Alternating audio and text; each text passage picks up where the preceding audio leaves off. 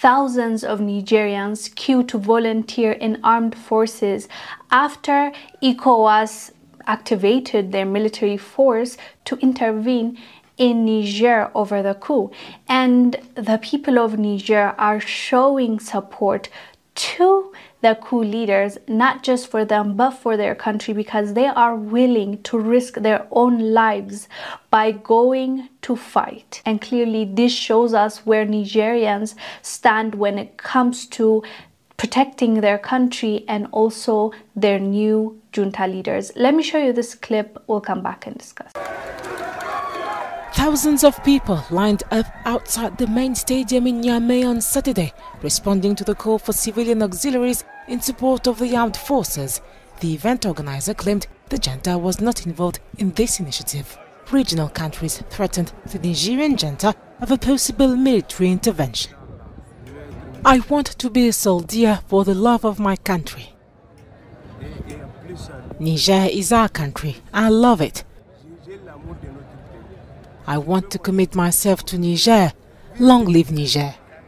I've heard that they need 5,000 or 10,000 volunteer soldiers. That's why I came here. Young people chanted in favor of the junta and against ECOWAS and the country's former colonial ruler, France.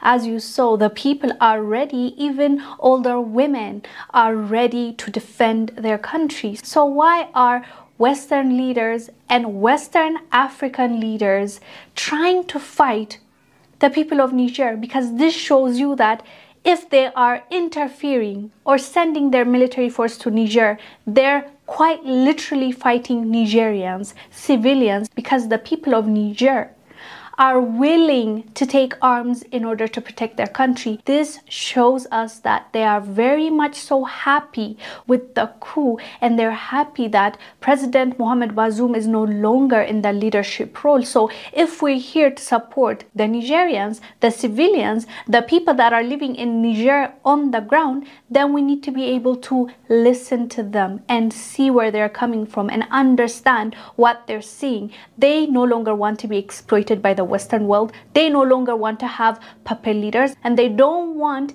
ECOWAS to send their troops or French to send their troops or even the UN. So why can't we listen to them and be understanding of their situation? This is why this is sad to watch. We are about to witness, if it happens, Africans fighting other Africans, and not even willingly, because most of the people or citizens of those countries, either Nigeria or Ghana or Senegal, they don't want to go and fight their own brothers and sisters in Niger. This is going to make things worse for not just Niger, but the Sahel region and Africa as a whole. So we really need to do better, and by we I mean the leaders, because the people, most of the people that we interact with or we hear, don't want this to happen. It's just the leaders that are trying to start this mess, knowing that it is going to cost thousands, if not millions, of Africans' lives.